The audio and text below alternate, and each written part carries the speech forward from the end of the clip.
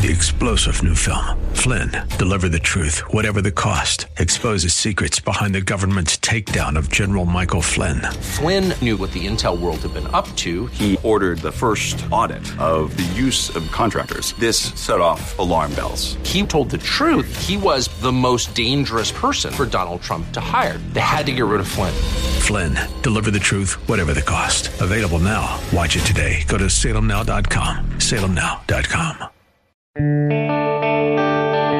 It's time for a conversation about the things we share in common. Our common hopes, our common fears, our common struggles.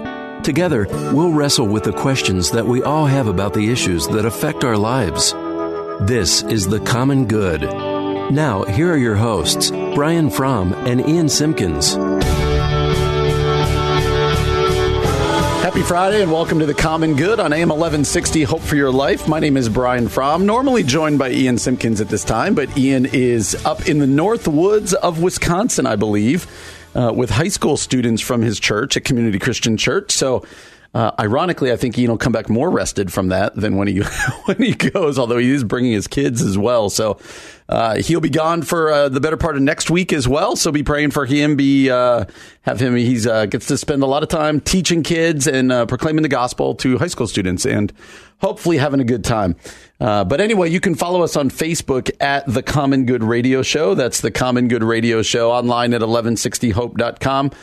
Find our podcast wherever it is you find your podcast. Well, with Ian gone, it gives me the opportunity just to bring in some friends, bring in some interesting people. And I dug deep into the bag today and have my old college roommate, one of my old college roommates here today, Griffin Sontag. So, Griff, how are you, bud? Great, Brian. Thanks for having me. Yeah. Could you imagine back at Wheaton College, 1999, if we were like, man, we're going to do a radio show sometime? That would have been something. Although last time Griffin and I had headphones on together, we were calling Wheaton College athletics. We were the broadcasters, and I would like to think the 11 people that listened to those broadcasts thought they were done pretty good. No doubt about it. No doubt about it. Those cassette tapes are still somewhere in the memory box. I could tell you where they're in my basement. No, they're in my crawl space, but I need to pull those out, and I'm going to make my kids listen to them. That'd be fantastic. That was fun. For those of you, we went to Wheaton College, and Griff and I lived together with some other guys, and Griff and I did do the sports broadcasting, and at that time, literally, I'm not sure that the signal got off of campus. It might have gone a couple blocks off of campus, but we still thought we were big time. But we're now at the age of 42, so we've gotten much older, and you are the principal of Pleasantdale Middle School in Burr Ridge. Curious, I know you were a teacher, but how'd you become a principal? How do you end up in kind of that head chair of a middle school? Yeah, it's good story. Interesting time. I started off as a teacher out in Wheaton, actually, in District 200, and spent 5 years there. When you're teaching, oftentimes you look to continue to grow and learn. I pursued my master's degree and really had a choice between curriculum and instruction or educational leadership, and chose the educational leadership route. And from there, secured my certification, my licensure to be able to be a principal. It's called a Type 75, and pursued administration. First became an assistant principal out at Clarendon Hills Middle School. Spent 2 years doing that, and then was hired as the principal at Clarendon Hills Middle School. Spent 10 years as the principal there, and then just a little over 2 years ago, I left Clarendon Hills and headed out to Pleasantdale Middle School in Burr Ridge, and really am just loving the experience. That's awesome. There. We're going to get to this. I've got a ton of questions about junior high kids and stuff. So we are going to get to that, but a little bit of background. So you're a principal, which means, summer's off. Wonderful. Just kidding. Yeah, no. Many principals work year round. There's so much to do. Working on hiring people as we speak to fill the faculty and the staff, and then lots of planning for the year with staff meetings and professional development and technology training, all sorts of things. So as somebody who has a job where people say, what's it like to just work on Sundays? I know how annoying that can be. Yes. It's I have an uncle who insists on saying that every time I see him and continues to think it's funny. But before getting into the school thing and the principal thing, another weird connection. You and I went to college together. We were, I believe, if I remember right, in each other's weddings, stuff like that. But you attend Community Christian Church, where the teaching pastor there is one Ian Simpkins. So he's not here. He's not listening. So little dirt, little background. Ian Simpkins as a preacher, as a leader. Give us something on Ian. You know what? Ian's great. I don't know if that's exactly what you're looking for. I knew you'd say that. Ian's great, and we've been attending there for a few years. Actually, we remember when Ian came and guest preached prior to being hired on as the teaching pastor at the Yellow Box. And he's great. We've got kids in the youth programs. They just love him. And I mean, I listen to the show. You hear him here. He's the same. He's so authentic, and he just relates so well with people. Yeah. We do love the story where he fell out of a hammock on the stage. I don't know if you were there for that one. I was. We bring that one up many times, and a little self-deprecating. We're not going to get into the fact that Griff used to go to my church, and now it goes to Ian's church. We're not going to go down that path. But it was completely geographical. The reasoning for switching had nothing to do with the lead pastor at Four Corners Community Church. I would like to hear some feedback from people if you believe that is true. I'm just kidding. There was and Griff even still will play occasionally on our church softball team. So. Which I've hung the spikes up from because I'm a daily pulled hamstring. That is that. So before we jump into the school stuff, tell me kids, marriage. Give our listeners a little background on just who you are and kind of your family and stuff like that. Yeah, married. Wife Jessica is a director of special education, so we can talk shop outside of work, which is great. And we've got four children. We are at 15, 13, 12, and 10 right now. So although my work is with junior high students, Pleasantdale Middle School's 5th through 8th grades, and then I go home and we've got 3 that are 5th to 8th grade coming up this fall. So and one in high school getting ready to drive. So does she have her? She has her permit. So does Madeline. Yes. So I've told everyone I've got a 15-year-old as well. That's something. That's something. I don't know how to say it. Although Madeline's really good. Like I'm less nervous, and my wife is much less nervous than I thought she'd be. I thought she'd be the terrified one, but Emma's a great driver as well. So it's fun. It's fun being on this end of it. When you think back to being that age and learning to drive yourself, now you're guiding them and helping them learn and grow. Do you ever look in the mirror and be like, how are we this old? All the time. All the time. I look and say, who is that guy? Exactly. And why is his beard white? Exactly. I just took, people who listen know this, I just took Madeline, so my 15-year-old, to California for a wedding. And halfway through the trip, I texted Carrie, my wife, and said, she's like a young woman. Like, we're having adult conversations at the wedding. I'm doing the wedding. So I look out and she's interacting with people. Like, there's no randomness. And I was like, she's now she's driving, and like, I'm taking her to her friends' houses all the time. I don't know, man. I look in the mirror all the time and I go, when did that happen? Yep. Like, I still feel like we're making Taco Bell runs at Wheaton and just kind of staying up late playing Madden, and now I'm asleep by 9:30. I don't know what to do. Totally. It's gone so fast, and it's just a reminder to appreciate each and every day.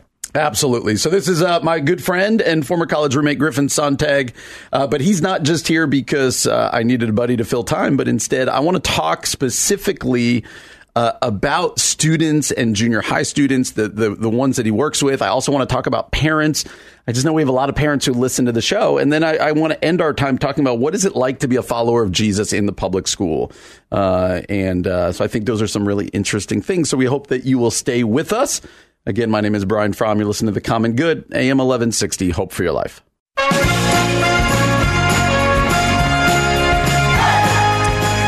Welcome back to The Common Good on AM 1160, Hope for Your Life. My name is Brian Fromm. Thanks for joining us today. You can find us on Facebook at The Common Good Radio Show, online at 1160hope.com, or you can download our podcast wherever it is you get your podcasts, Google Play, Apple Podcasts, Spotify, wherever it is you do. We ask that you subscribe, rate, review, And we often hear of people who are podcasters. In fact, I'm joined by Griffin Sontag again. Are you a podcaster? You say you listen to us, or do you actually listen to the old school radio? No, typically the podcast, but I'm not a podcaster yet. It's on my list, actually, as we talk about education, future. We're redesigning our library and creating a space where we should be able to record really well, and I'm hoping that will be something that we move towards in the future. Oh, that's a really cool idea. Well, anyway, again, that's Griffin Sontag, not only my old college roommate, but we have him here to talk about junior high students specifically, as Griffin is the principal at Pleasantdale Middle School in Burr Ridge. He's filling in for the first hour for Ian Simpkins. Ian is up working hard with high school students in northern Wisconsin, just burning it, man, teaching hard. So we hope that's going well with his church. So, Griff, we talked earlier, again, that you are a principal at a middle school. Junior high students, middle school students get a bad rap. So sometimes even on this show, we'll joke about them. But you might remember out of college, when you and I got out of college, I took a job as a junior high director and a youth pastor. And now we have junior high students and high school students of our own. Wondering how you would describe junior high students, middle school students today, and maybe how they're different from even when we were in middle school back in the day. But what are the common misconceptions? How would you describe students of today?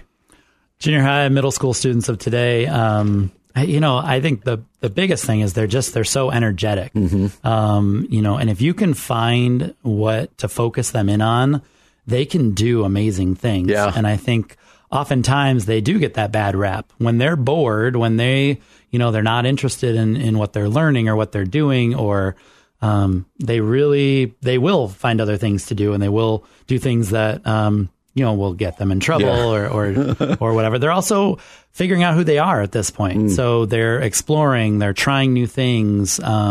Research shows that's the time when they start experimenting, 7th and 8th grade in particular. Wow. Whether it's drugs, alcohol, relationships, those sorts of things. It's all there, and their body's changing. Yeah. Emotions are changing. It's really that awkward time that we remember. So at our school and at the schools I've worked at, we really focus on trying to make it a safe environment for kids to grow, develop, ask questions, and learn about who they are and who they want to be as they grow up. Yeah. So we do it a lot on this show here, talking about the role that technology plays now, or everyone's on their phones, all this stuff. I know, again, from watching my own kids, they have the ability just to navigate technology and stuff. But again, I think junior high school students, the reputation is that they're just zombies on their phone. What role do you see technology playing, good and bad, in this next generation? Yeah, I think we're heading for some pretty major issues with how much technology kids are on, and even starting much younger than that. Not to mention all the social media where the kids are. You're already awkward enough. Your voice is changing. You've grown and maybe the boys haven't or whatever. And then you see pictures and you see experiences that all these people are having. And I know even as adults sometimes on Facebook and other social media, you start to think, what am I doing wrong? And what should I be doing? Yeah. Imagine if you were an undeveloped, emotionally, 12, 13, 14-year-old. Yep. I think it's one of the large reasons why we're seeing an increase in anxiety and depression and things like that in this age of children. Yeah. So you would say that we are seeing a rise in those things, anxiety, depression. What are some of the other things that we're seeing that you would even think are, maybe social media is not the only reason, or technology is not the only reason, but it's playing into it. So what kinds of things behaviors? I think risky behaviors have always been happening, but now people are videotaping them and they're posting them. And then you get the copycats. You get everybody trying to emulate that. What about water bottle flipping? There's just a perfect example. That's not a risky behavior, fortunately, but there are other ones that have been going on. Those there's all sorts of things. Tide Pods, yeah. So that's where I was thinking, but again, I don't want to promote that. Yeah, sorry, my bad. No, that's okay. You can promote it. It's my show. It's your show. There you go. But I do think that the kids, they're so craving attention. And that's an interesting kind of sidebar, is that when you ask kids about the devices, they don't think they're on them that much because they'll tell you that their parents are on them just as much. Yeah. And I think they're missing out on the attention from their parents and from other trusted adults. That's good. So you and I were talking a little off air that I'm curious how in this next generation of students, what does education look like? How is education different from how maybe we were educated as middle schoolers? What's the front end of that right now? Yeah, I mean, and we are on the front end of it. I mean, the really the game changer, I think, is that the internet is there. Schools, teachers, libraries, colleges, and universities used to be the keepers of the knowledge, the keepers of the information. Now the information is out there. Yeah. So now kids have to learn how to sift through that knowledge and that information, know what's true, what's not true, what's accurate and not. Oh, fascinating. So I think that's really important. And then, so that shifts the art and the craft of teaching and teaching junior high kids in particular. The information is there. They have to learn it in order to be able to use it and do things with it, create and build and, do different, whether it's technology or whether it's with their hands. But teachers now, instead of being that person that's imparting the knowledge and lecturing like we all kind of grew up with, now teachers are more facilitators of learning. Kids are doing the learning and the teachers are there supporting that learning. They still are content specialists. They still know their stuff, but how they're imparting that information and forcing the kids or asking the kids to find that information is really this newer craft that's still developing, still evolving. Fascinating. Now, I know the reputation is also junior high students, high school students are much more stressed out. And because they're getting a lot more expectations. So we're going to talk next segment about parents and parenting. But is that what you're finding? Are these kids feeling much more pressure than maybe we did in our day, or is that a little overblown? I think some of both. I think the whole idea of every kid has to go to, an Ivy League school or whatever is out there. And so there's that pressure from either parents or self-imposed. But then I also think it's the social pressure that's out there that's so much greater. When we went to school, if there was an issue happening or whatever, we were able to go home, shut off your phone ringer, and you kind of are away from it.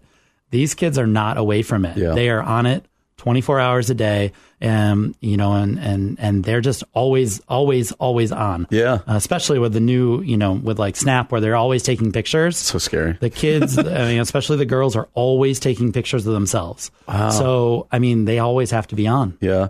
What do you do with, what is the rules for telephones, for phones in school? Yeah. A lot of different schools have different things. Yeah, some schools have it. Ours is off and away. So the rule used to be in their locker during school. Really hard. I don't like having rules at school where it's really hard to manage them. Yep. So this one it's off and away. But there was a recent study that came out that said if the phone is not in the room with the kid, the student learns more and better. Really? And so we'll see where that ends up going. But even when it's off and away, a lot of the kids, it's not powered off, even though that's what we ask them to do. So they're still feeling the buzz. And you and I know if you feel the buzz, you want to know what buzzed, why did it buzz, what's happening. And that's what the kids are feeling all day. Oh, man, that's fascinating. And we're going to now flip it. Coming up next, we're going to talk about how parenting junior hires with this kind of new landscape, but also things parents may or may not be doing well culturally right now. We're going to tackle that next here on The Common Good, AM 1160, Hope for Your Life.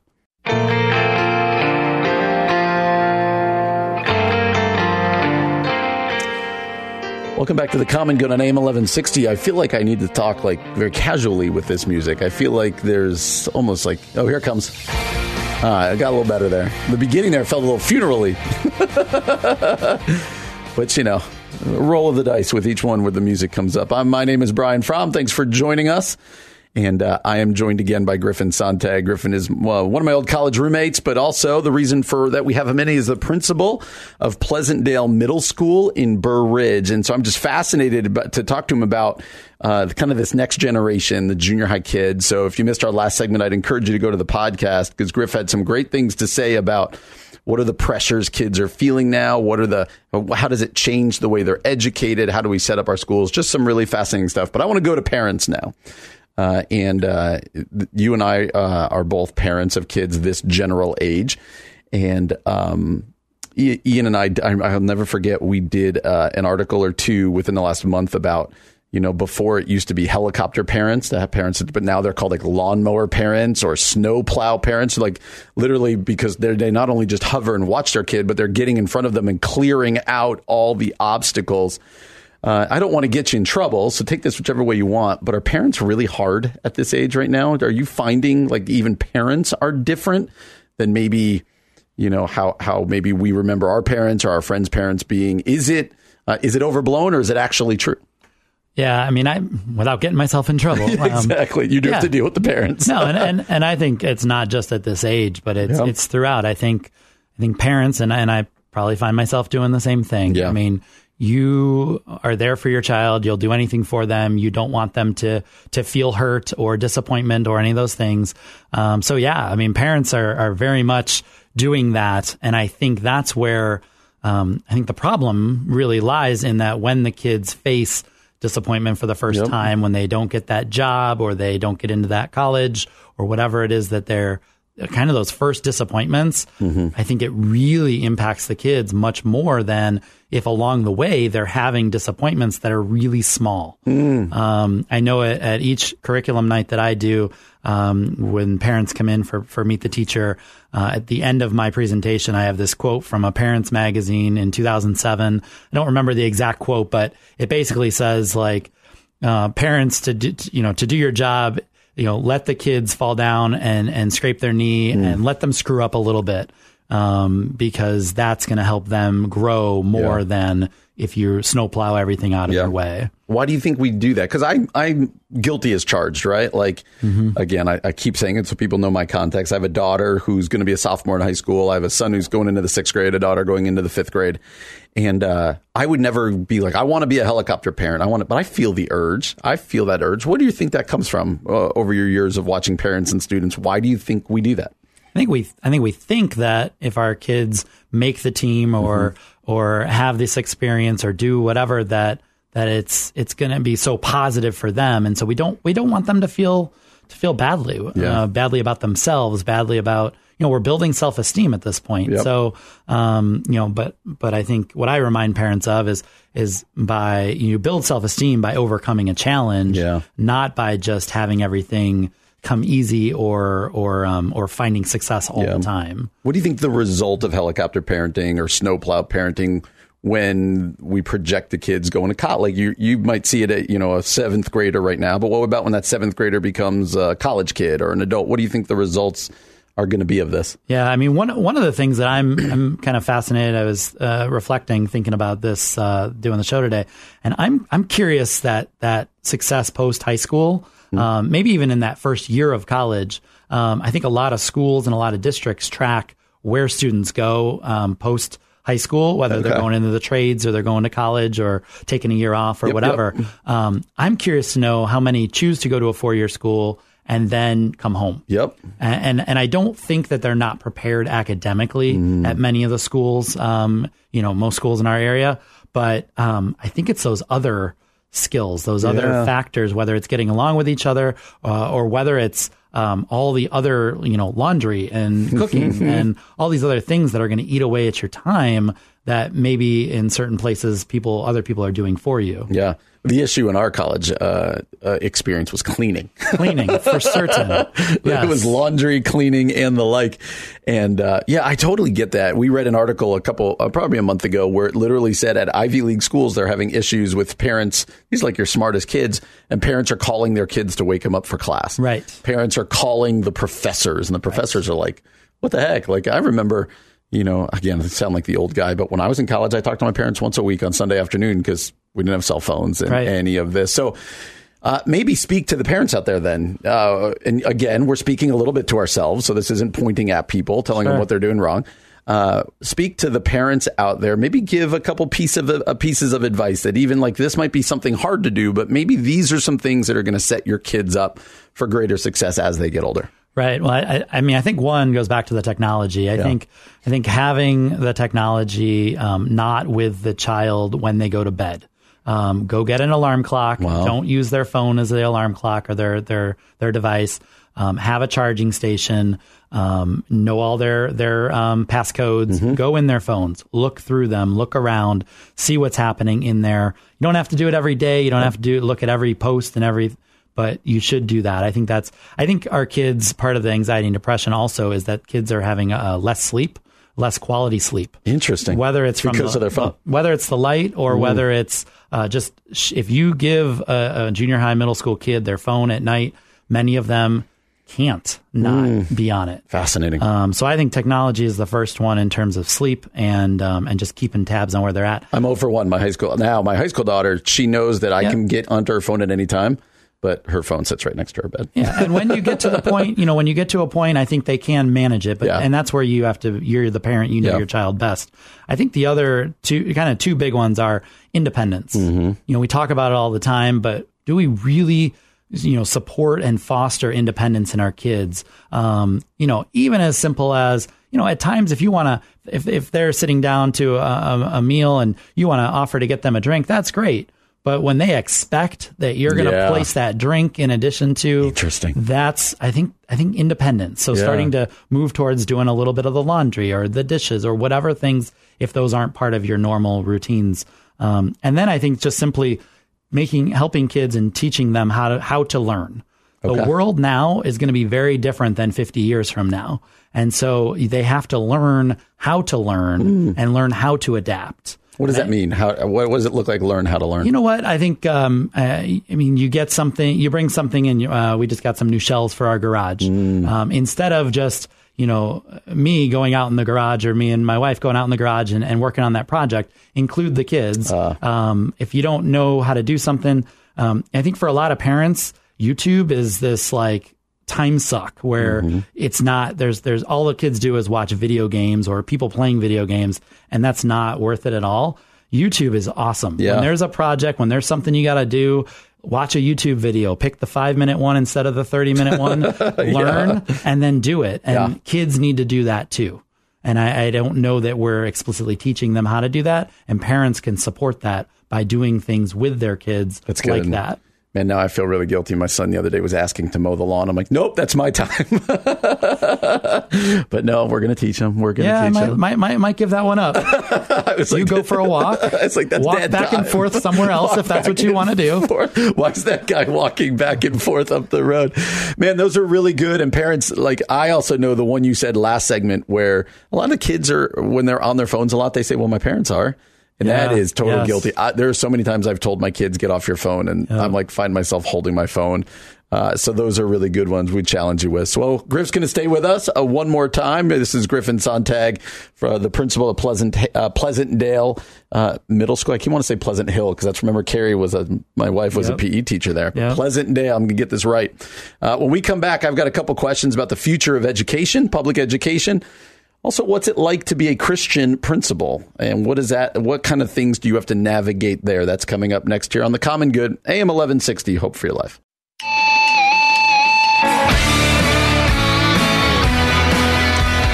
Welcome back to The Common Good on AM 1160, Hope for Your Life. Usually alongside Ian Simpkins. I'm Brian Fromm. Well, I'm still Brian Fromm, but usually with Ian Simpkins. But he is not here today. Ian is out. We'll hopefully be back soon. But in his chair for the first hour here, my old college roommate Griffin Sontag is joining us. But we brought in Griffin specifically to speak about junior high kids and parents and that kind of next generation, because Griff is a principal at Pleasantdale Middle School in Burr Ridge. Man, this has been fun. Yeah, it has been. Good. We should go golfing and continue this conversation. Definitely. Right now? Give me a little bit of time. All right. Don't tell Carrie, though. Don't tell her I'm at delayed up here. Oh, wait. I just said that, didn't I? But, man, it's been fun. Griff and I graduated from Wheaton College together in 1999, and now we're two old guys with kids who are getting older and getting nearer to college. And so this has been fun. Well, as a principal, I kind of got two more directions I want to go. Just anything we haven't touched about the future of education. I think a lot of our listeners, there are some who are pro public education, some who aren't. What do you kind of see as the future that might be different from the present or the past in education? Yeah, I think the personalization of education and the technology really is the difference maker going forward. There are different platforms that are still truly in their infancy in terms of how to personalize the education for each child, start with where they're at, and then moving them forward, whether that's in their reading skills or their math skills, or problem solving, obviously science and the rest of the subjects. Yeah. So I think that's, there are districts doing it without technology, kind of moving in that personalization direction.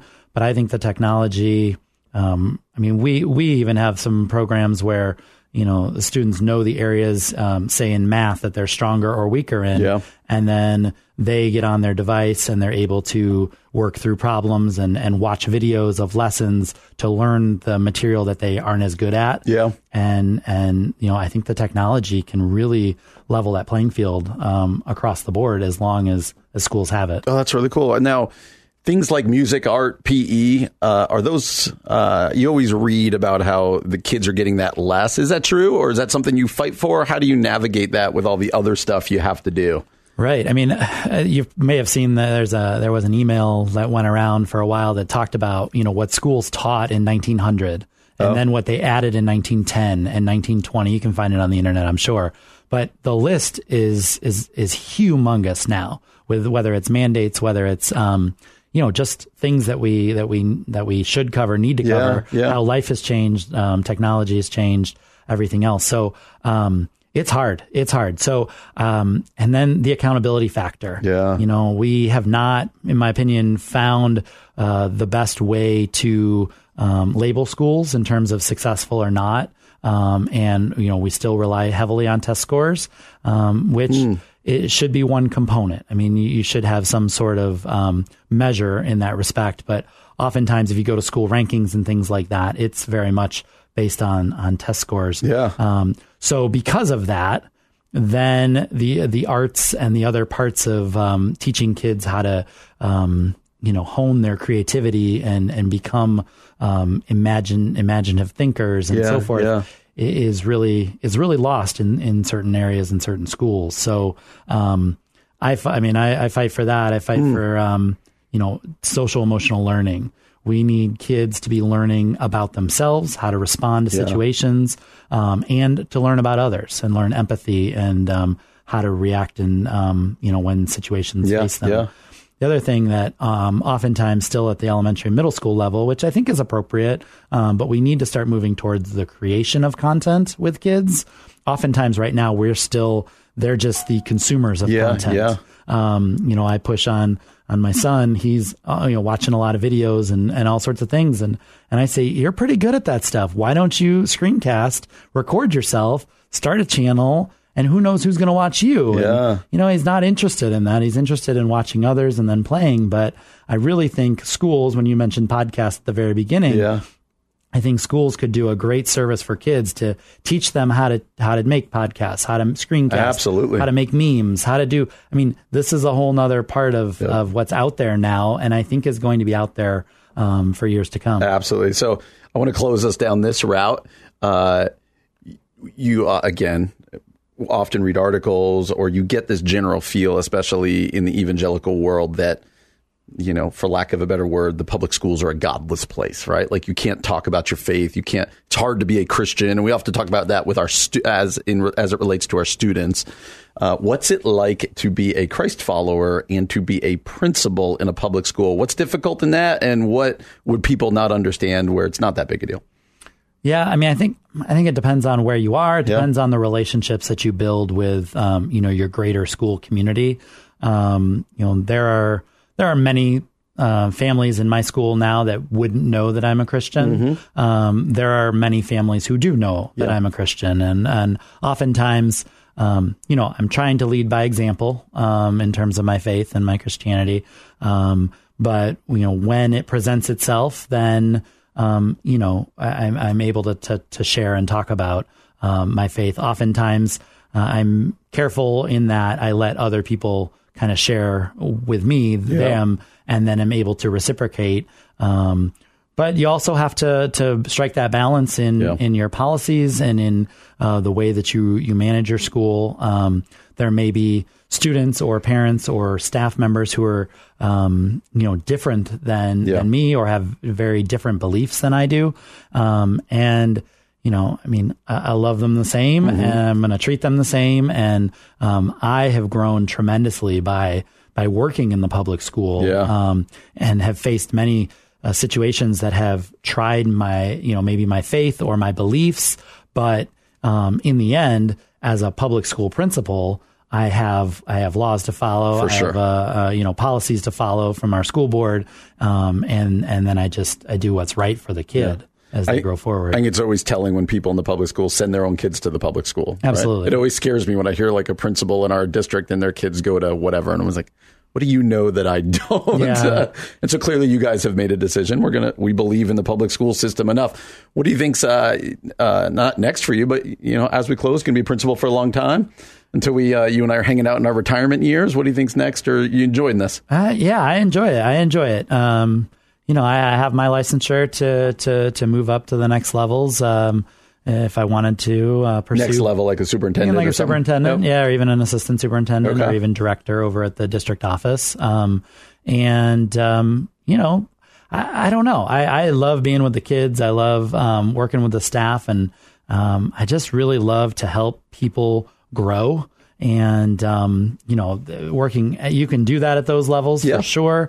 At this level, it's very personal. Yeah. I mean, I am involved with all 400 of our students, and more than 40 staff members at our school. So we'll see. I wouldn't be surprised if I am a principal for the rest of the time, but I also wouldn't be surprised if I moved to the next level and tried something else. Yeah. Well, man, thanks. This has been a lot of fun, and now we can go.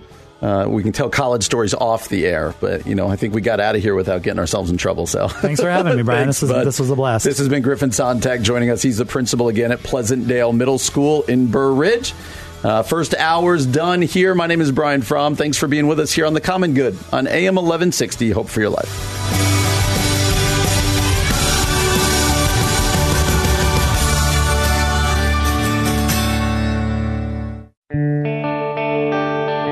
It's time for a conversation about the things we share in common. Our common hopes, our common fears, our common struggles. Together, we'll wrestle with the questions that we all have about the issues that affect our lives. This is The Common Good. Now, here are your hosts, Brian Fromm and Ian Simpkins. Welcome to The Common Good on AM 1160. Hope for your life. Happy Friday. Hopefully your work day is over and you are heading home and ready for the weekend. Nice summer weekend coming up, hopefully in front of us. We hope that you're having a great week and then looking forward to a good weekend. Again, my name is Brian Fromm. Ian Simpkins normally joins me, but he is not in town this week. And so been having people fill in. Hopefully, if you didn't hear our first hour with Griffin Sontag, he's my old college roommate, but also for the conversation we had, he is the principal at Pleasantdale Middle School in Burr Ridge. Just fascinating. So much good stuff in there about what he thinks sees in junior high students and that next generation, the issues of technology, overprotective parents, kind of that snowplow parents, other stuff, future of education. Oh, man, good stuff. Good stuff there. I'd encourage you to hop on the podcast if you were not able to hear that. You can find our podcast at Google Play, Apple Podcasts, Spotify, wherever it is that you get your podcast. Well, I'm going to take us home for the rest of the show, do it myself here, and want to jump into a couple particular stories that caught my eye. And the first one is a little bit crazy, and I want to read it to you and let you digest it a little bit. It is a sports story out of ESPN, and it says this: the lawyer of Adrian Peterson says Peterson is in debt, trusted the wrong people. Washington Redskins running back Adrian Peterson. Now, if you're not a sports fan, let me give you a little background on Adrian Peterson. Adrian Peterson is one of the best running backs of all time. Spent most of his career so far up to this point with the Minnesota Vikings, and undoubtedly one of the most gifted and good running backs there is. Now he's near the end of his career, and he is on the Washington Redskins. And his lawyer said that Adrian Peterson was, quote, trusting the wrong people and is deep in debt after making $100 million during his NFL career. Peterson is being sued for failing to repay a $5.2 million loan, The Athletic reported. According to The Athletic, Peterson owes, after interest and legal fees, $6.6 million to D'Angelo Vehicle Sales, which claimed in a lawsuit in New York that Peterson had defaulted on his loan. Peterson had borrowed money from the lending company to pay off other creditors. He also must pay a combined $3 million to two other creditors. Here's what his attorney said. The truth behind Adrian Peterson's current financial situation is more than is being reported at this time. Because of ongoing legal matters, his attorney said that he is unable to go into detail, but I will say this is yet another situation of an athlete trusting the wrong people and being taken advantage of by those he trusted. Adrian and his family look forward to sharing further details when appropriate. And the article continues to go and lay out some of his legal problems. And it says the Redskins report to training camp Wednesday. Peterson will enter camp competing with Darius Geis for the starting running back position. He currently is in the middle of a 2-year deal worth up to $5 million. That includes annual incentives of $1.5 million. So why do I bring this up? A, because it is unbelievably dumbfounding to me. I'm having trouble getting my mind around it, and I want to. We'll then turn this to a little more compassion, but I want to say this: how does one make nearly $100 million during their NFL career, and then before their career is even over, be in debt? And before you think, wow, this is a crazy situation, there's a great 30 for 30 that ESPN does. You could probably Google it, look on YouTube. There's a 30 for 30 documentary called Broke, about the litany of professional athletes who made millions and tens of millions, some of them even hundreds of millions of dollars, and within years after their retirement were broke because of bad investments, listening to the wrong people, but also just not being smart with their money. And Peterson, it's now stuff has come out that he's got, I think it's like 11 kids with 10 different women. So you've got all sorts of payments to make there. Somebody posted pictures of his 30th birthday party that he threw for himself that cost a couple $1 million, and things like that, just frivolous spending. And so the first thing is just dumbfounding. Just how do you even get to this point? But then I want to move to this, and say that, managing our money can be hard. Managing money correctly can be hard. And as Christ followers, what I want to say is that the Bible has a lot to say about how to manage your money. So most of us out there, probably all of us, are never going to have $100 million to our name. But I do want to ask this question. How do you manage your money? And you might be like, well, what's a Christian station talking about how I manage my money for? Well, I would put it this way as a pastor. This is an issue of deep importance because Jesus himself spoke about money 25, I think it is, % of the time, more than anything else he spoke about in the Gospels. Jesus spoke about money, the love of money, the danger of money, the opportunity of money. And so I just want to use this as a jumping off point and ask a couple questions about how you view money. Okay, if you're a Christ follower, I want to ask how you view your money. The Bible tells us not that money is evil, but that the love of money is evil. Do you love money? That he says that the love of money is evil. What does it look like to love money? I think it's when that's what you wake up thinking about. That's what you crave. That's what you want more of. And the Bible also speaks often about this concept of contentment. That contentment is really important. Being content with what you have, understanding that God loves you and will take care of your needs, that we can be content. Let me give you some more Bible passages. The Bible says this, not only is the love of money the root of all evil, but also that we are going to serve one of two gods. And let me remind you what those gods are in Scripture in this passage.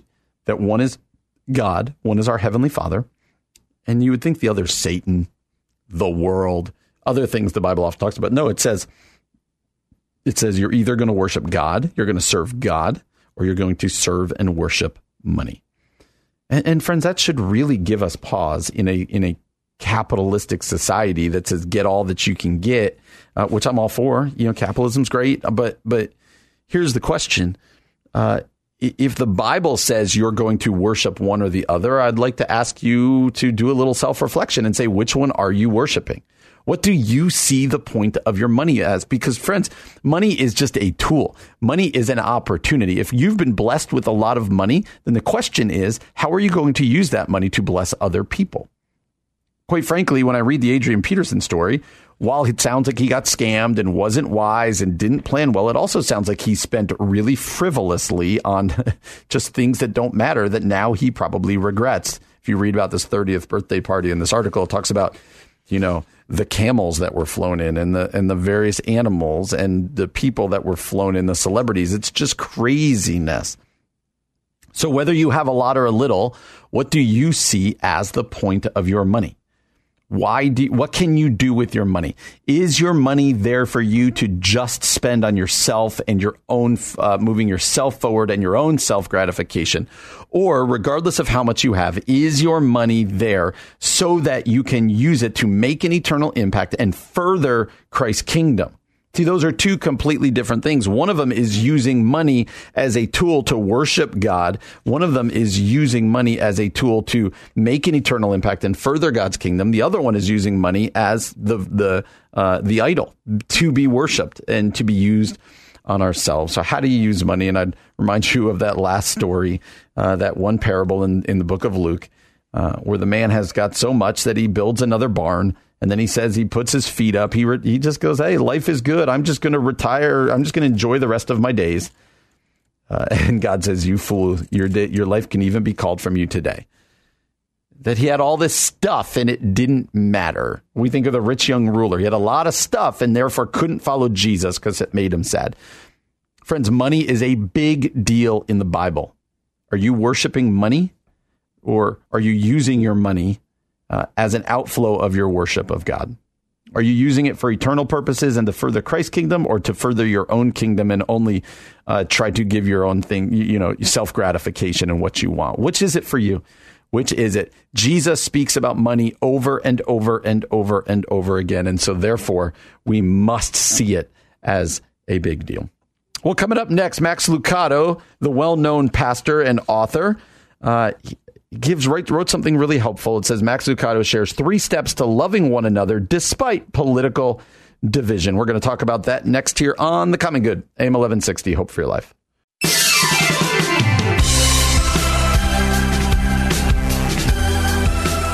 Welcome back to The Common Good on AM 1160, Hope for Your Life. My name is Brian Fromm. Thank you for joining us today. You can follow our show on Facebook at The Common Good Radio Show. That's The Common Good Radio Show. What we do there on our Facebook page is we post articles we discuss. We post segments up there. Sometimes we post stuff that we don't even talk about on the show, but just to get interaction and conversation. Man, that place is really enjoyable. I enjoy it. It's redeemed Facebook a little bit for me, and we would love to have you on there. You can also find old shows or bios of ours online at 1160hope.com or wherever it is you get your podcasts. Google Play, Apple Podcasts, Spotify, Stitcher, wherever else you can find your podcast. Go ahead and subscribe, rate, review, tell your friends. We're excited for those of you who listen to the podcast. Ian Simpkins, normally here with me, is not here for the rest of this week and some of next week. Ian is out doing some church business, and so I'm holding down the fort. In the first hour, if you were not with us, I had Griffin Sontag, my old college roommate, but more importantly, the principal, a junior high principal at Pleasantdale Middle School in Burr Ridge. If you were not able to listen to that, we would encourage you to go back, grab the podcast, listen to it. Man, he had a lot of great stuff to share and say about kind of the next generation, where he sees things heading as a principal and education and public education and all sorts of other things. What's it like to be a Christian and a principal in the public school? A lot of good stuff there. So you can go ahead and find that on the podcast. And we'd love for you to do that. Well, Max Lucado, you all know who Max Lucado is if you've been around the evangelical world for any amount of time. Lucado is the best-selling author of 32 different books. He is also the pastor of Oak Hills Church down in Texas, a huge church down in Texas. And Lucado, quite the voice in evangelicalism. And the headline to this article says this: Max Lucado shares 3 steps to loving one another despite political division. This is a very timely thing, man. We're 18 or so months out from the next presidential election, and I am dreading it. As a pastor, as just a citizen, I'm kind of dreading the rhetoric, and it feels so contentious now. With Trump, with the Democrats, the Squad, and others, and the rhetoric and the tweets going back and forth, then the Mueller report and everything, everything now locally in Chicago and the state of Illinois.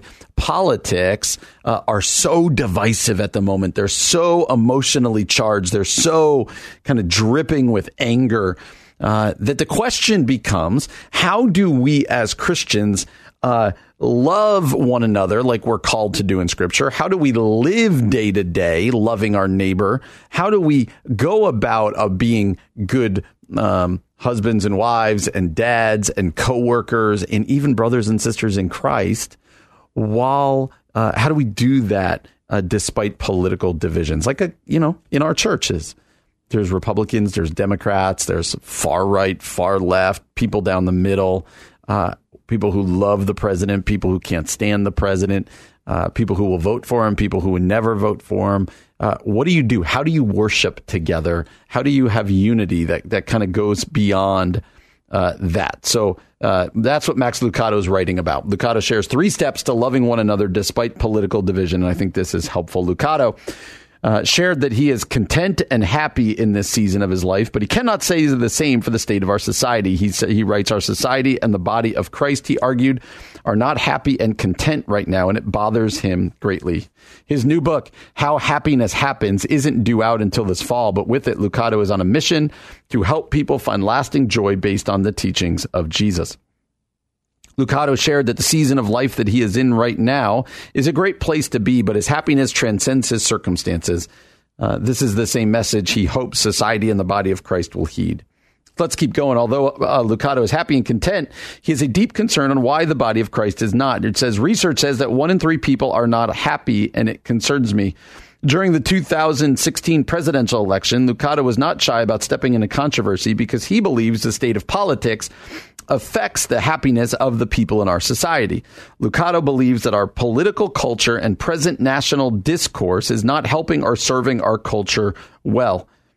He shared this: our society is politically divided more than ever before. I haven't seen anything like it before, Lucado wrote. So how do we fix the division and general lack of happiness? Lucado believes there are 3 solutions. Let's walk through his 3 solutions. First, Max Lucado writes that he believes that believers, and non-believers for that matter, need to hold political leaders accountable for their words and actions.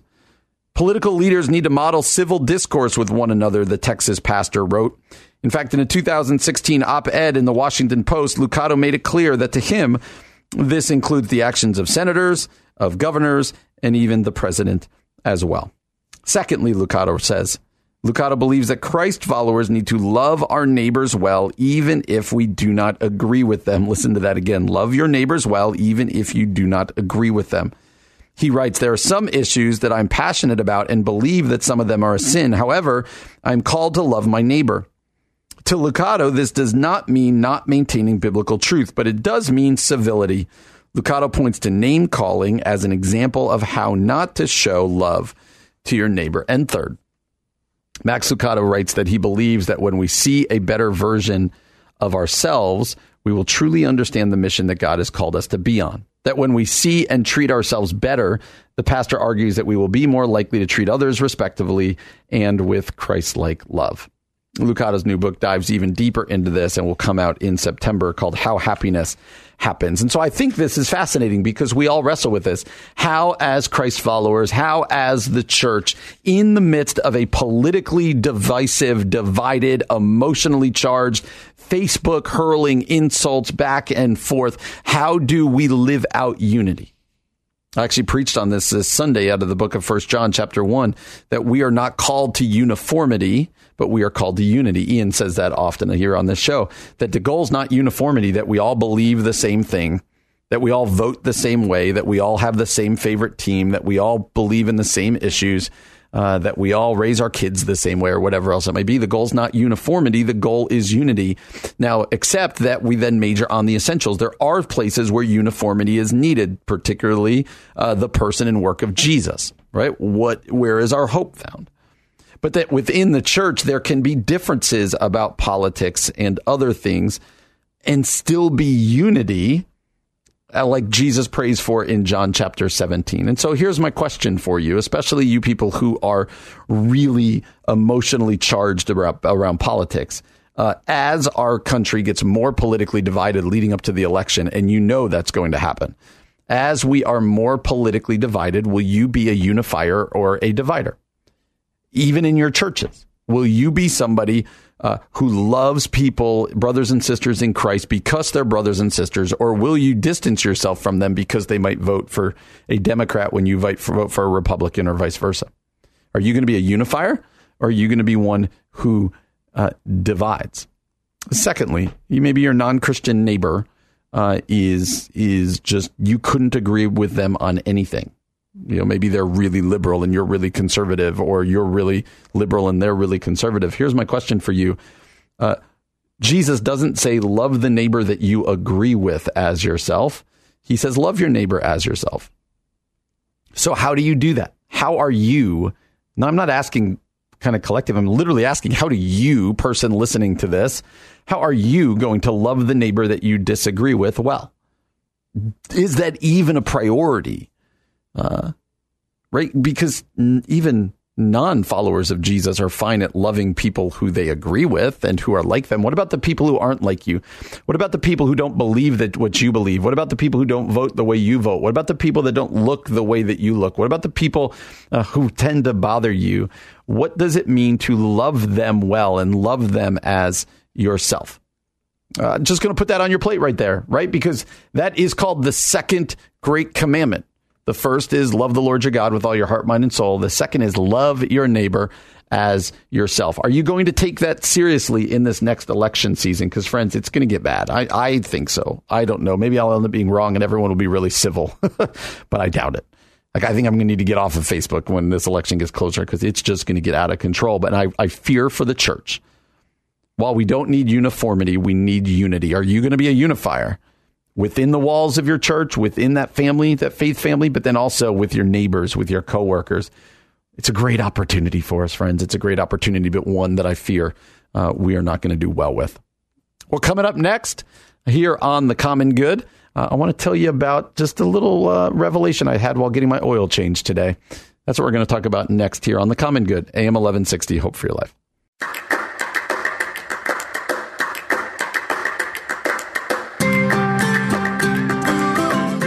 Welcome back to The Common Good on AM 1160, Hope for Your Life. My name is Brian Fromm, running solo today as Ian Simpkins is out of town doing some church work. You can follow us on Facebook at The Common Good Radio Show. That's The Common Good Radio Show. Online at 1160hope.com. You can always find our podcasts wherever it is you find your podcast. Go ahead and subscribe, rate, and review. We appreciate those of you who do that. The weekend is just about upon us, John. We're there. You got any big plans? That's our producer over there. John, got any big plans for the weekend? To do absolutely nothing. Oh, come on. You're too young to do absolutely nothing. How old are you? I'm 25, man. Come on. You're supposed to be out late. You're supposed to be you're running. Well, you're getting up early to run. I stay up late anyway. I've kind of learned to do that. I might regret this question, but you stay up late doing what? Video games? I do love playing Zelda. Zelda's like one of my... Oh, dude. Zelda. That's awesome. Single best game probably I've ever played. I grew up on The Legend of Zelda, Nintendo. Yeah. The Breath of the Wild's the best one yet. All right. I write music, play music and stuff like that. So I kind of take... I find that my most solitude I get during the day is at night. Oh, okay. I got the most work done. I scored an entire movie. Nice. Are you a late sleeper, or do you get up pretty early? I used to be, but since working here, graduating Congratulations. Since graduating college last year, I wake up no later than 9:30. Do you know what that's called? What? Being an adult. Yeah. That's called being an adult. Oh, dude. So, you have no idea. Are you? You totally have an idea. Are you leading worship at your church this week? This week, no. I'm on camera this week, camera duty. But the first 2 weeks of August, for sure. That's I awesome, usually man. do 2 weeks on, 2 weeks off. Well, That's how they rotate. that is fabulous. Well, I wanted to share earlier today. I did something that, speaking of being an adult, I went and got my oil changed. And you might be out there thinking, well, why didn't you just change your own oil? The answer to that question is because I don't have the slightest idea how. And I am one of the least handy guys, but when it comes to cars, I know next to nothing. So I've got friends that I call to be like, hey, the mechanic said I need to do this. Do I need to do this? Yes, you do. Okay, good. But I'm that type of guy that they can really they can pull a lot of stuff over. How about you, John? You a car guy? Well, I didn't have to be until last week. Fun story. I know we're getting on a rabbit trail.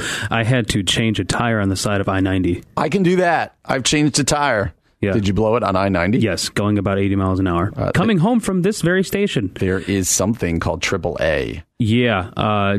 Didn't feel like sitting on the side of a highway waiting for it, and I had the jack, I had the tire, and I'm like, let's just do it. I did it in like 7 minutes. Fastest I've ever done something, and the most terrified I've ever been doing anything. It's on the side of the highway. I once had to do that outside of New York City on Route 80. That was never fun. But anyway, I do not know how to change my own oil. So I went to Jiffy Lube, got an oil change today, and, sitting there, and they call you out, and I'm going to do what all pastors do. I'm going to take a very common occurrence, and I'm going to try to turn it spiritual and try to challenge us a little bit today. He was asking me which oil I wanted. And again, I feel like I'm getting ripped off, but we worked it out and I had a coupon. So it worked out very well. And he was explaining one of them. And he said this particular oil helps not allow sludge to build up, which is just such a cool word, right? Sludge, but not good for your car. And one of my past cars, I did not take care of well enough. And I think it was sludge and stuff that really kind of was the demise of it. But keeping it tuned up, keeping the oil fresh, and then getting rid of the sludge. And I had this moment of thinking, man, isn't that a great picture, somewhat of a parable of the Christian life? And that is this. First of all, it's this concept of maintenance. So the reason I went and got my oil changed is because the little light on my dashboard was telling me you need to get your oil changed. Change your oil. And then I looked at the little sticker on my window and I was past the mileage that I was supposed to go get it done. And so I went and got my oil changed. So the question is this. Are you the person out there, if you are a follower of Jesus Christ, what are those lights on your dashboard, if you will, that make you realize, oh, I've got some work to do. There are things going wrong. Are any of those lights on right now? Maybe it's cynicalness and bitterness, or maybe it's sinfulness. Maybe it's, no, I don't go to church anymore. I've kind of done this. What are those indicator lights that are kind of screaming at you? You got some work that needs to be done. What are those indicator lights? And then are you the type of person that gets the, you could see me air quoting, on the radio here, what does maintenance look like for you? Are there people in your life who will ask you the hard questions? Are you part of a church that is going to help you, that's helping you grow and helping you wrestle and helping you do things? Are you reading your Bible? What does maintenance look like for you, where you look in the mirror and you go, you know what? I have been kind of sliding. I have been kind of apathetic. But now, I've got these 1 or 2 or 3 people in my life who are going to help me, much the way these guys at Jiffy Lube, they could look at my car and say, here's the oil it needs. They could tell me what it was, where it goes, or your mechanic who can tell you what's wrong and help fix it. Who are those people in your life? Because, man, that's going to be really important. Put you on the spot, John. How about yourself? Who are the people who help you do maintenance? What are those things that when you're like, you know what, apathy setting in, what does maintenance look like for you? I'll give you a quick testimony in a bottle. I'm ready for it. After I while I was at Western, there's almost no fellowship out there. Okay. I'll just say that first things first. And I felt myself absolutely alone without my accountability partners and stuff like that. And you're mentioning your mechanic and let's just say your dentist or your general physician or whatever. Those are your accountability partners in life. They're the ones who tell you, hey, you are a bit overweight. You need to lose some weight. Yes. Or a trainer. I'm going to have to send you to an allergist because you're reacting differently to this medication or something to keep you in line, keep you check. And you're talking about oil change. You get that done every 3 months? Sure. Maybe 3 months, 3,000 miles. I think that's the general of the older engines.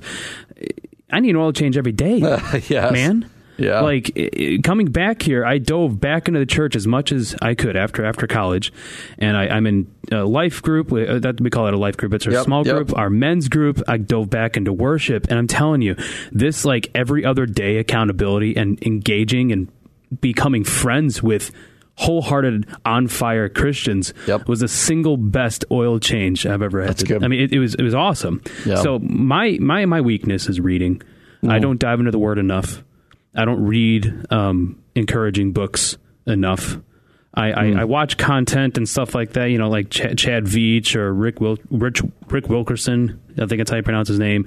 Like they have good, encouraging, quick. Accountability checks that they post, and I love watching that. But I have a weakness of not reading. Yeah. So I have people that just keep me in line with doing that. That's great. And then the other thing I realized on my oil change here is it was this concept of sludge, and it's really it paints a picture. And sometimes I feel like stuff builds up in my life, whether it's cynicism, bitterness, it might be for you, unforgiveness. You can't help it. Sometimes it just happens. Yeah, this kind of spiritual sludge builds up. And so here's what I want to leave you with before we get into just the insanity of the way we end every show. What are you going to do to make sure that spiritual sludge, and I could be making some leaps here. This is what us pastors do. But what are you going to do so that spiritual sludge doesn't build up? That's kind of what I was thinking of as they were talking to me at the oil change. He was describing what sludge does. And I know so many people who used to just have just kind of a radiant love for Jesus, who now they're kind of cynical for good reasons, bitter for good reasons. They're doing things they shouldn't do. And that picture of sludge I thought was really good. Maybe you don't think it's a good one, but man, that's a powerful one to me. And so, yeah, I guess I had a little bit of a spiritual moment at Jiffy Lube today. And it's another reminder that God is at work, and God is at work in all places. But I would like you to wrestle with those questions before we just do the insanity from the internet. I'd like you to wrestle with some of those. Has sludge built up in your life? And if it has, what are you going to do about it? The Holy Spirit is at work, and other people can help. But what are you going to do? Or don't you care?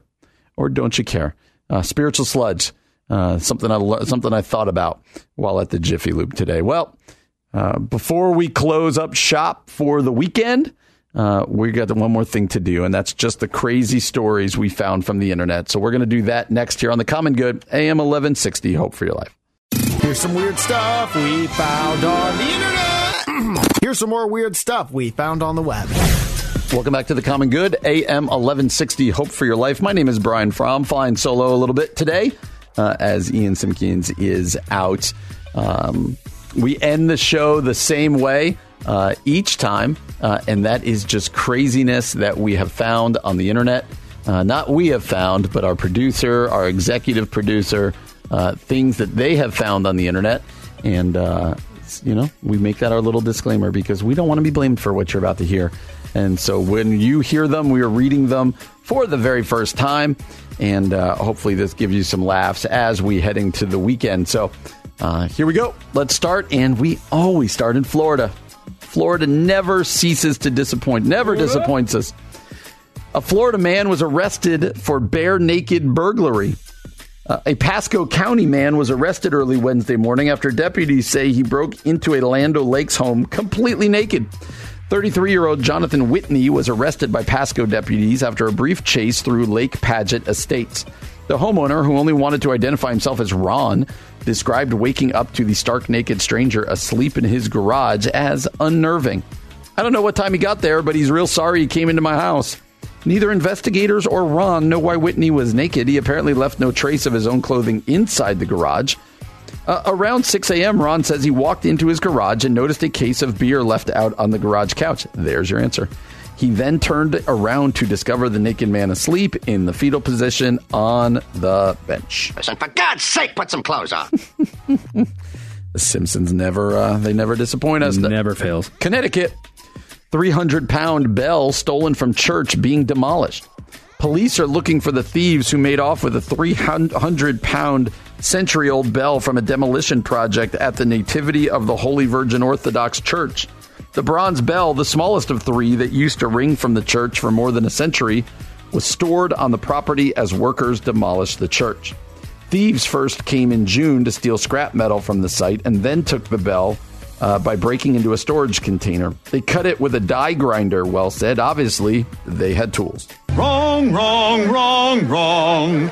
Wrong, wrong, wrong, wrong. You're wrong. You're wrong.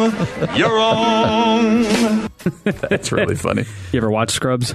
No, I was just about to say I have no idea where that was from. Yeah, I think it was Dr. Kelso from Scrubs. He's kind of like the comic relief, but super sarcastic, super dry humor. That was awesome. really funny. Yeah. Indiana, woman charged with stealing and using another woman's dentures. Authorities have charged a woman with stealing a set of dentures from another woman and using them as her own. According to the police, a woman in the Country Squire Lakes area reported on Monday that her dentures had been stolen by another woman. The victim said the woman, Joanne Childers, was wearing the dentures. That same day, another deputy spoke with a Jennings County probation officer who said he had met with Childers and that she had been wearing dentures that were clearly not hers. The probation officer believed the dentures were stolen. When a deputy spoke with Childers today at her home, he saw the stolen dentures with the name of the victim written on the inside in plain view. The dentures were recovered, and the sheriff's office said Childers is facing a theft charge. When you're smiling, the whole world smiles with you. That, and she's gross. Illinois, here we go. Jimmy John's delivery driver caught on camera putting mouth on drink. A Jimmy John's delivery driver was caught on camera apparently putting his mouth on a customer's drink before delivering it in northwest Chicago suburb. Homeowner Emily Brem said video from a Ring doorbell captured the incident just seconds before her order was handed off. Videos showed the worker carrying a box and holding a drink as the delivery driver stands at her front door. He appears to put his face on the cup. Brem said her 12-year-old saw the video and made the disturbing discovery. My son came upstairs and said, "Just so you know, the delivery guy licked your drink," Brem said. And she immediately contacted the store. The Algonquin Jimmy John's franchisee said in a statement that the behavior seen in this video is not consistent with the standards expected from our employees, and we've taken appropriate action. Hoping that means fired. We formally retrained our employees on food safety and have made it right with the customer. The store added that Brems was being refunded for her order. That's good. But Brem said she has not yet received a refund. She also said she received an email suggesting the employee could get his job back with her blessings. Jimmy John's did not say if the employee had been fired. Just threw up in my mouth a little bit. Yeah, that's all. It seems really to be gross. Not uncommon. Yeah, it's no, like I mentioned. gross. I think I mentioned last week. I knew one of my friends. He's not the brightest. He was fired from DoorDash because he was caught taking a sip out of a milkshake, delivering it to one of his customers. Deserve to be fired. That is come crazy. On. Like, are you insane? And people, Let's go. here's the other thing. People should just assume you're being videoed at all times. Yeah. Last one, South Dakota. Got the spider. Couple's photo of demolished home goes viral. A South Dakota couple decided to demolish their home, but they had a little fun with their decision. The Argus Leader reported Jeff Hopkins and his girlfriend Dawn Kronk decided to tear down their home to build a bigger home to have room to play with their grandchildren. After tearing down half of it, the two decided to write something funny on the roof with spray paint. I didn't think anybody would really notice. We did it just to make us laugh, but the picture that says, "Got the spider," painted on the side of the home has now gone viral. It's been shared 60,000 times after Joshua Bowl was driving down the road and snapped the photo. After the photo went viral, dozens of people stopped by to see it and snap their own photo. The couple said many are sharing their own spider-killing mishap stories with them, and they're happy that they were able to make somebody smile for the day. There's no spider here, but I will hunt down the alleged arachnid and spritz them to kingdom come. That's a good one. Well, That's all the hilarity for the day. We've hoped you've enjoyed it. If you missed any of the show, you can find it at our podcast. We hope you all have a great weekend. My name is Brian Fromm, and you've been listening to The Common Good on AM 1160. Hope for your life.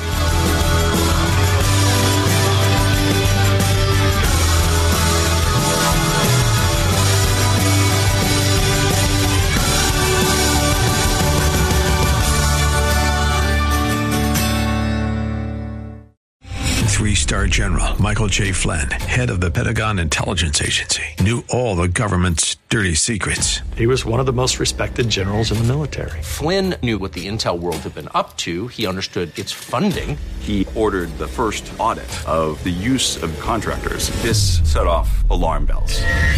The explosive new documentary, Flynn, Deliver the Truth, Whatever the Cost, uncovers the facts behind this scandal. Flynn told the truth. He was the most dangerous person for Donald Trump to hire. I find out the worst enemy that I'm going to face in my life is right here in America. They took my assessment and they wanted me to change it. And I was like, I'm not changing it. They had to get rid of Flynn. With in-depth interviews, archival footage, and never-before-seen personal records of the man behind the headlines. I just felt like I was drowning. Flynn, Deliver the Truth, Whatever the Cost. Available now. Watch it today. Go to salemnow.com. salemnow.com.